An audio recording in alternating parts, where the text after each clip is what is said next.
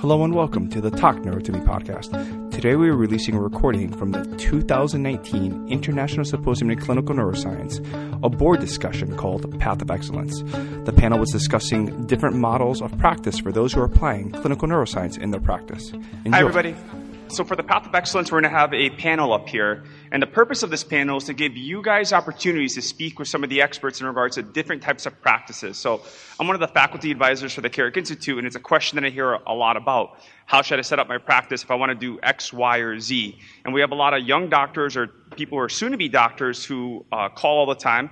So we want to give you guys an opportunity to ask the panel different types of questions, whether it be about clinical questions in regards to maybe the way they set up their practices, or advertising or marketing questions, or different types of that. It's going to be rapid fire as quickly as we can. We're going to have one mic out here and one mic out there, and we're going to quickly get them on stage and then give you guys a chance to get your questions up to them and hear their different types of answers. Okay, guys? So to the panel up there, we're waiting for one more for Dr. David Clark.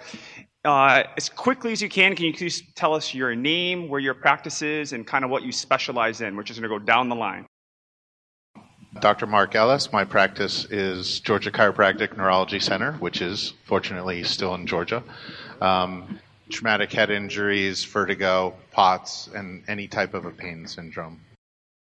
Matt Antonucci, Plasticity Brain Centers, Orlando, Florida. We specialize in intensive care models, the tertiary referral center for chiropractors, functional neurologists, and medical doctors. See our patients for 5 days, all sorts of different complaints, and we see patients from around the world, and we refer them back to their providers with a care plan so that they can cross the finish line, whatever their health goals are. Dr. Matthew Worth. I'm the owner of the Midwest Institute for Neurological Development in St. Louis, Missouri. We're one of the largest neurodevelopmental disorder clinics in St. Louis. I'm working with other doctors in the pediatric and OT and PT areas, as well as some of the hospitals. And then I also own Missouri Brain and Spine, which works with people from the ages of 18 on up with other types of neurodevelopmental issues. Hi, I'm Dr. George Bernbach, and I'm over in Redmond, Washington. We have a clinic over in Redmond, Washington, which is functional medicine. But I work with about 300 chiropractic clinics and medical doctor clinics and dental clinics on practice development, practice modeling. And I teach public speaking and leadership and lots of other things. And I'm Dr. Glenn Zielinski. I own Northwest Functional Neurology. We're in Portland, Oregon. We do anything and everything functional neurology. We do intensive models and all the kind of stuff that everybody understands. George and I are here because we are all about trying to build this profession. We're trying to create ways to take all the people that are sitting in this room, and within 2 or 3 years have every single one of you guys have a 7-figure practice. I'm Jason Saunders. I have a practice. It's Core Therapies in New Jersey. We have a lot going on there. We have 8 different chiropractors. Some do more traditional chiropractic. A few of us more functional medicine. We have a funk neuro. We do like high-dose red light therapy, hyperbaric oxygen. We combine a lot of those different therapies for different people for different issues. Just like these guys, I'm here actually representing OxyHealth, which is for hyperbaric oxygen. And we also help clinics build hyperbaric businesses around their practice, trying to incorporate not just a tool, but also a business around it. Trying to improve people's income while also helping people get better results. I'm Carolyn Bolt, and I'm with Crossfields, and I am not a chiropractor, but I'm very passionate about the chiropractic profession, and I want to see it expand and grow. I know what it's done in my life. We build chiropractic offices. We specialize in helping chiropractors be more successful because a well-designed office is a very key to your success. And most chiropractors don't understand how to get there and don't know how to get there successfully. So we've developed a 5-step process to help our chiropractors get there, and we do chiropractic offices all over the country. So glad to be here. Thank you very much. So in a moment, I'm going to open up the mic to the audience and give you guys an opportunity to ask the panel questions in regards to business or clinical questions. But I'm going to lead off with the first question, so if I may. So I'm one of the Carrick Institute faculty advisors, and I get to talk to either students who are about to be doctors or doctors Monday through Friday all day long. And I enjoy the job. It's great. But the number one question I get is, hey, there's all these different ways to practice. I see people doing intensives, the slow intensive, the short intensive, the pay-as-you-go. Should I do nutrition into it? And people seem they don't know how to choose which one they want or know enough about them to it's an area of confusion. So if I could ask the panel, what model do you choose? And very quickly, if we can go down the line, what are the pros and cons to the model that you either use or see in the doctors that you help or work with? So we do all the above, honestly, and I think that especially if you're new to it and you're first building things out, a little trial and error is totally okay, in my opinion. So we have, depending on the intensity typically of the case and who we're working with, we do have some people who pay as you go. Primarily, especially for obviously the more complicated cases, we definitely do more of a program approach. We don't do as much of the intensives. We do some, but primarily we manage cases over 3 months or 7 months or 12 months. And it's more of like a concierge type version where we give a lot of attention to people when they're in the office. We also give them a lot of access to us when they're not in the office to help their different areas of whether it's a nutritional issue or a neuro rehab issue. So we do a little bit of combination of all of that. Does that basically answer that? We do essentially the same thing. We'll take whatever is necessary to move the case forward and adapt our model to fit the needs of the patient. That said, I don't really think the model itself is the important piece. And I'm pretty sure that George is going to go off on that when I hand him this mic. It's not really about one model you're just doing practice with. It's got more to do with how are you communicating what you're trying to accomplish with the patient so the patient can move forward, so you can build rapport, so you can build a system, and you can have a positive patient interaction. That's going to be what allows you to build your practice. So when you're modeling a practice, the model itself doesn't matter to the patient. What they care is getting better. What they're looking for is results. You're going to go back to the research to see which one is going to benefit the case best, okay? But you have to have the layout of the practice and the baton passes between the handoffs of the staff members to make the practice run around your care program. In some cases, you'll be able to do 3-day intensives. In other cases, you'll run 5. We've got clients doing both. So in Glenn's office, we tend to do 5-day intensives against ambulatory care. So we'll either see them twice a week for a while and then bring them in for an intensive, or we'll go straight into an intensive depending on the case. Whether you're doing a 2-day intensive or a 4-day intensive, it comes down to the case modeling. And this is where doctors mess it up, because they start thinking that they have to do one model instead of just building a modular office that can handle anything they decide to lay out in the review of findings. How do I practice? Solo practitioner. I have no treatment staff. I do all the treatment myself. I charge accordingly, though. I'm kind of a neurotic person when it comes to that stuff. I don't really trust anybody to do it as well as I can. I'm just going to tell you the truth. So I don't farm it out. If I had somebody who came in and I trained them, then maybe I would do that, but it's just not how I do it. I also like to have freedom. So, I typically only treat patients from about 10 to 4. Most weeks, Monday through Thursday. Some weeks just Tuesday, Wednesday, Thursday. But that's because that's the life I want to have. I don't want to be there from 7 a.m. till 6 p.m. That's just something I learned a long time ago is not conducive with my own mental health. So I don't do that. The cons are obviously there's somewhat of a limit on how big the practice can grow, but I don't want to have a multi-million-dollar 10 office. My nightmare is managing people. It's just so my own little neurosis is I'm not going to really hire anybody that I have to manage. Like the one lady that works for me that does front desk, she's fantastic at what she does.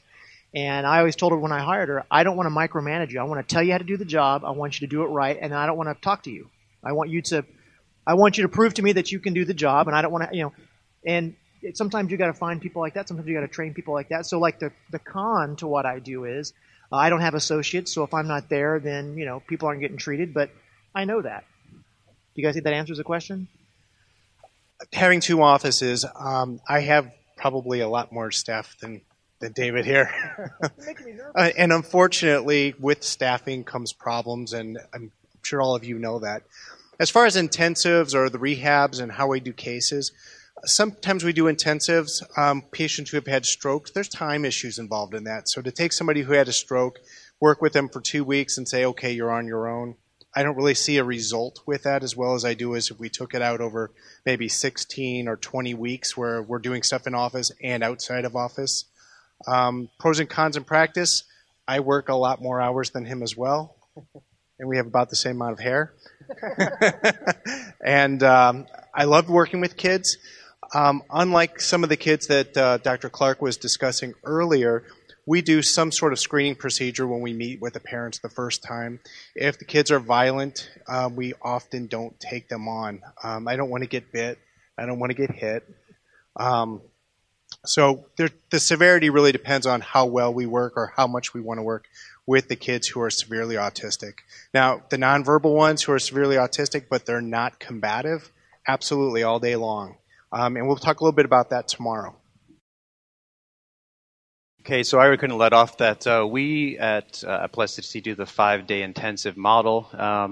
As they said, there's no real model that you should do in your practice, but that kind of is what fell in our laps. We originally opened up saying, it's maybe 4 years ago now, we opened up saying that we focus local, but also make sure that we're not limiting local, so we did a bunch of Google search optimization, Facebook ads, things of that nature. And what ended up manifesting was a 5-day practice 3 times a day. And kind of the absolute antithesis of what Dr. Clark does. I mean, I put in, I was going to say the antithesis being that I probably work 70 hours a week, and where I was going to go with that is the cons of the intensive model are both are there. So I kind of equate it to flying a jet. You're moving at hyper speed. Any little move in the wrong direction is a catastrophic move for the patient, but a move in the right direction ends up at a really great result. But the collateral damage there is on the staff, on the providers. It's very difficult to run a 5-day, 3 times a day practice, in my perception. When somebody has to get sick on a Monday, when you do your intakes, there is a certain percentage of your practice that can't be treated. If a patient doesn't show and you're counting on them to be there for an intensive from a business model, that's a big hit to your top and bottom line. So it's kind of unforgiving in the model, and that's why one of the things that we're really trying to focus on is developing really robust systems, kind of like Dr. Birnbach, Dr. Zielinski are doing, because if you can systemize something and you can pass the baton from employee to employee, and you can be very dexterous, and all of your patients can work well with your employees, you can kind of have a well-oiled machine. And of course, some of the pros of doing a 5-day model are kind of what Dr. Wirth just said. It's a 5-day model. We do see a lot of patients. For example, in the past 2 years, we've seen close to 180 children that have drowned in swimming pools. They're not going to get 100% better in 5 days. But the good part about that is the collaboration that you get to do with other providers. So we've set up systems that allow for check-ins and communication bi-directional. We can consult on examinations. We've got secure video conferencing options so that we can manage patients with other doctors from afar and really watch those patients grow under somebody else's care. So there are pros and cons to that type of model, but in the end, I think that since we're all talking about our pathologies, my ADHD just allows me to see new patients every single week, complicated cases, and it's something really refreshing on Monday and something real gratifying on Friday. Mine's completely diverse, so I have people who come in, from other countries and stay for various periods of time, and then I like to do a lot of musculoskeletal work and a lot of fascial work. It's just a personal joy of mine, so they might come in for 15 minutes, whatever, once a week, twice a week, I don't know. What I would suggest for you, though, some of the younger people, is to speak with someone like Dr. Zielinski or Dr. Birnbach, find what you love, get somebody to help you model your practice off of that. Also, Carolyn didn't grab the mic, but I can tell you she designed my office, and also Dr. Antonucci's. And your space will also dictate what you're capable of or not capable of doing in a therapeutic model. So it's one of the best things. She came in, she resolved some serious problems that I had with the space. She set it up so I could have wheelchairs moving around and multiple patients and sound sensitivity and all these different things. So I would suggest to think about what you love, talk to some business people who can help you model your practice off of that, and then make sure that your space is designed well to fit the model that you want to create. Great. Thank you to the panel. I have a question here. Hello. So I'm a physical therapist and was introduced to functional neurology in September and have kind of dove in hook, line, and sinker, and I love it. So my question to the panel, super quick, as a newbie into this area, what would be one word of wisdom you would pass on to us? Because when you come to something like this and you shadow at some of these clinics, and then you come into this hall and you see all this really shiny, beautiful technology that does all this stuff, it can be a little bit overwhelming as a new person. So what would be one word of advice you could pass on to us? Patience. Patience with a T or a C? Both patience and patience. I would say master your observational skills. When all that equipment goes down, when your power goes out, when something goes wrong, really, really, really focus on your observational skills. Dr. Carrick, this makes 10 years I've been following him around, and he always says, make sure you could do whatever you do in the desert, in a parking lot, wherever it is, because your eyes, your hands, that's really all you should need to be able to do this. So the technology is great because it allows you to capture, record, it allows you to show what you saw to your patients. However, in the end, you still need to observe and do the interpretation of that information in order to help your patients. I would agree 100% with Dr. Antonucci. You do need to be able to go ahead and be able to find this without the technology. Some of us have financial restraints that don't allow us to purchase all that technology. And knowing how to use it in a reasonable amount of time and getting patients through is sometimes more difficult. But I'm all for technology. We have it in the office, and we like to have something objective that we can show the patient, as well as other providers, since we work with physical therapists, OTs, and pediatricians and pediatric neurologists as well. Test equipment is no substitute for clinical acumen, which is just what he was saying. You've got to be able to observe it, because what you'll see is some people, they just now depend on, well, what piece of equipment do I need to tell me what's wrong with this person? And that's really kind of the backwards way to do it. So that's my suggestion, is work on your stuff, spend your money on you, take a week and go down and hang out with them, right, before you plunk 10 or 15 grand down on something. I'd rather you spend that money spending a week at plasticity seeing people that are really sick than spending money on equipment. That's my thing. If I had to give you one word, it would be transparency, because your clinical skill should be there, or of course work on your clinical skill. But when it comes down to patients, every patient shows up motivated. They want to change for the better, right? No one starts a workout hoping they don't get in shape. No one starts anything hoping it goes poorly.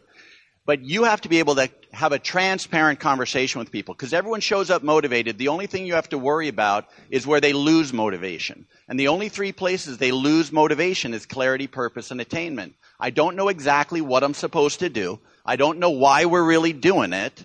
And I'm putting in the work, but I'm not getting the gain. So the more you can be transparent with your story, visual linear language, just like you're walking them down a path, they'll stay. My practice has a 10.5-month new patient waiting list. We only work 22 hours a week, and it's $1 million clinic. We take 5 months a year off.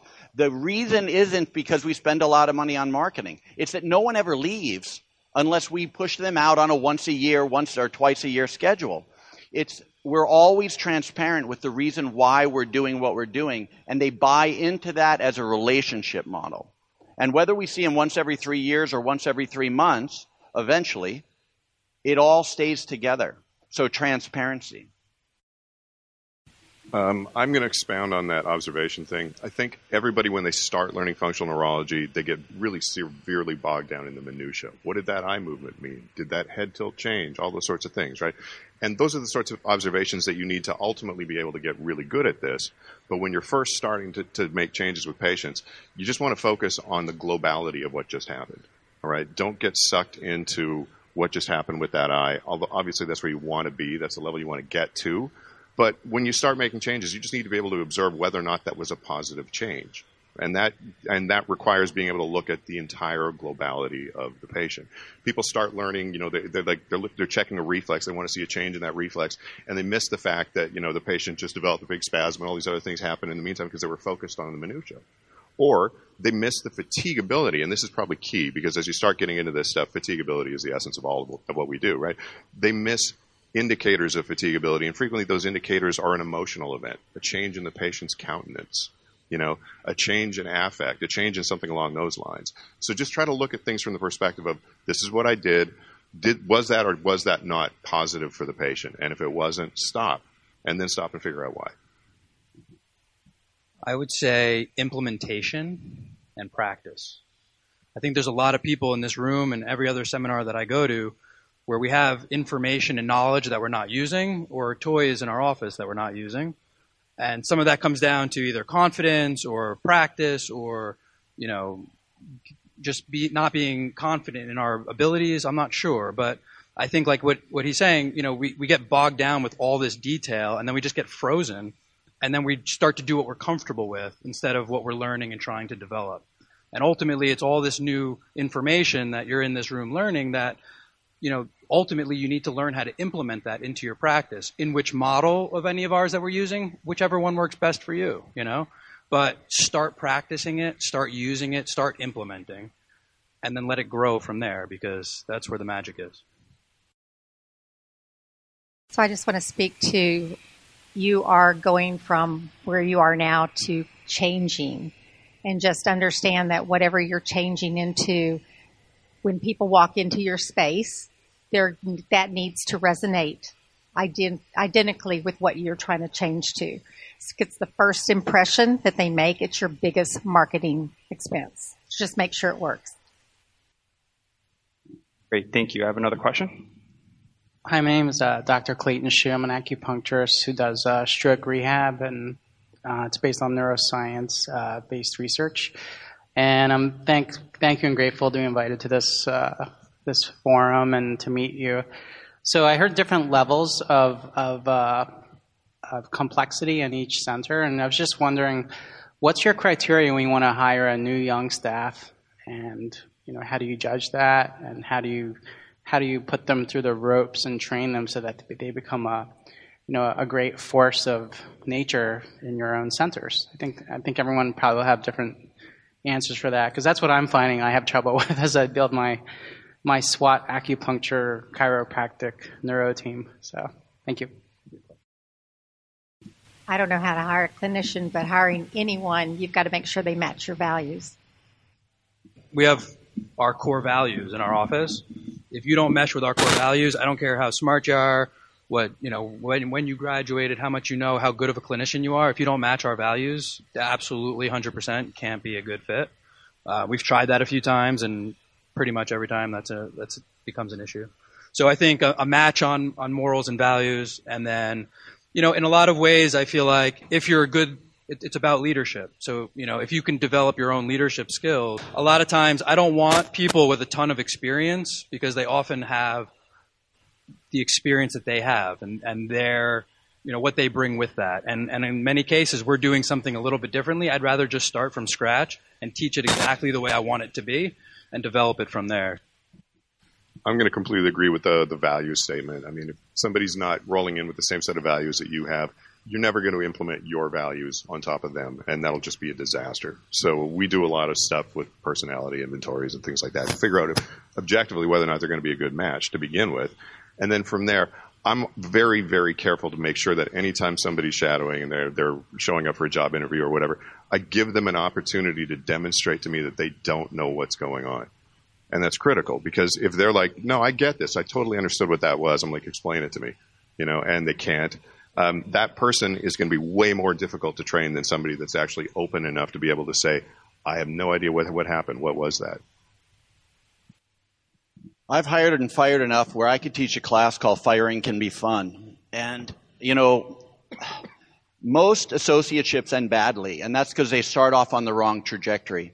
The best thing I ever learned was that I never hired someone because they need a job. I hired people because I need work done. And so if I stop the interview at the first moment and say, let me show you what we're building here and why we're all so excited about it, that puts me on the immediate trajectory of the leadership side, and it gives them a sense of where they're going to be mentored to. So we refuse to look at this as a hierarchical model. We get into a mentorship model with our associates right away, and we launch associates to success all the time.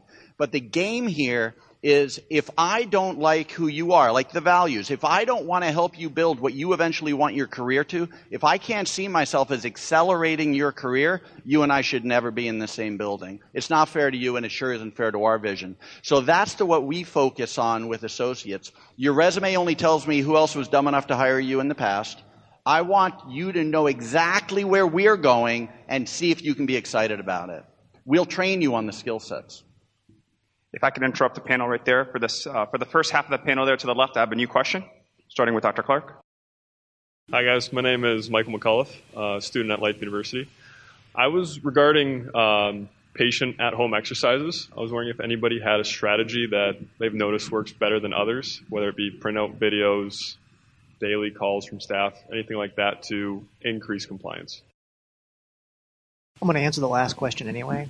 I'm never hiring an associate, so I'm going to recuse myself from that. So, to this at-home exercise thing, I would never have anybody call them. I would never do that.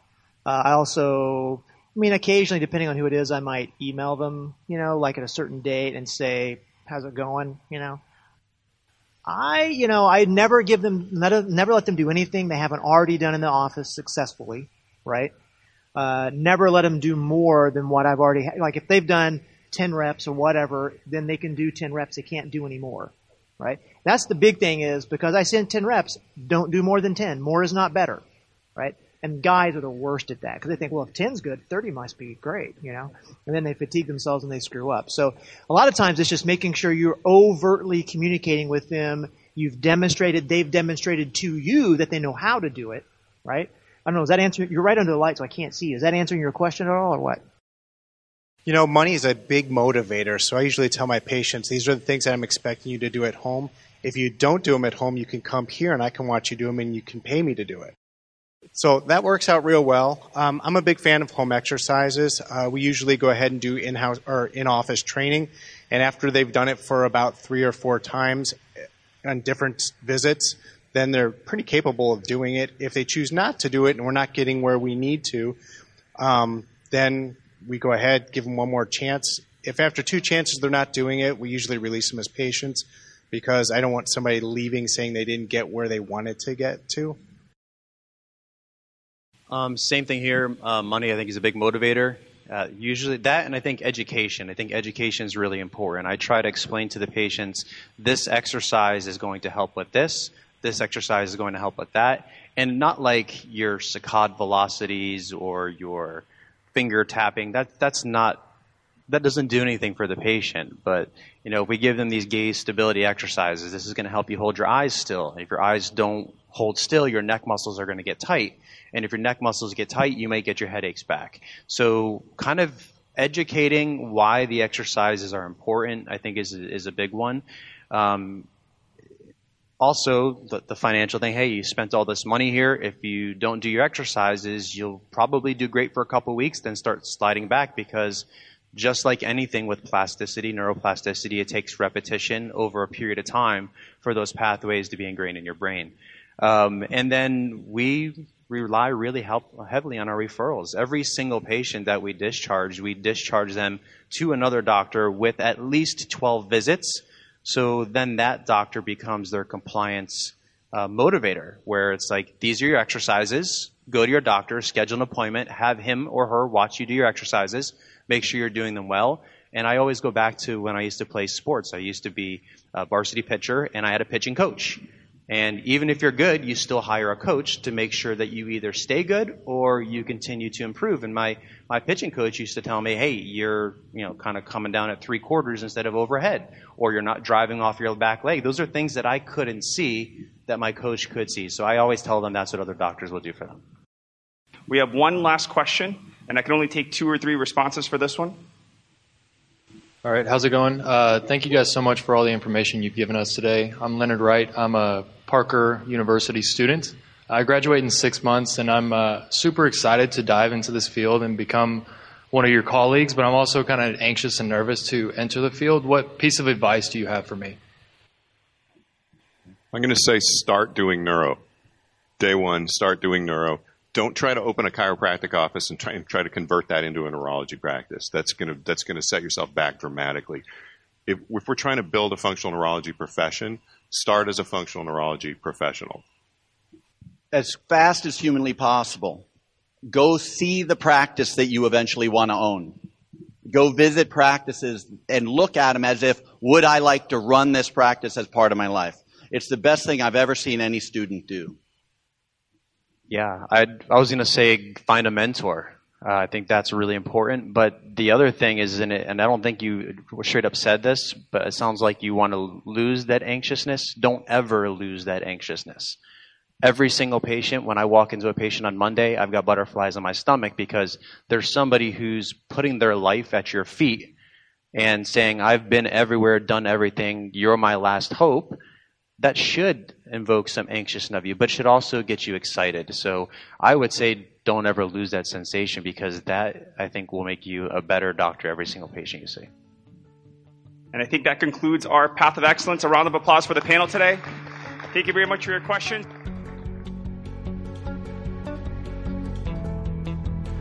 If you enjoyed this podcast and would like to make any suggestions for any future podcast topics, please visit the Contact Us page on carrickinstitute.com.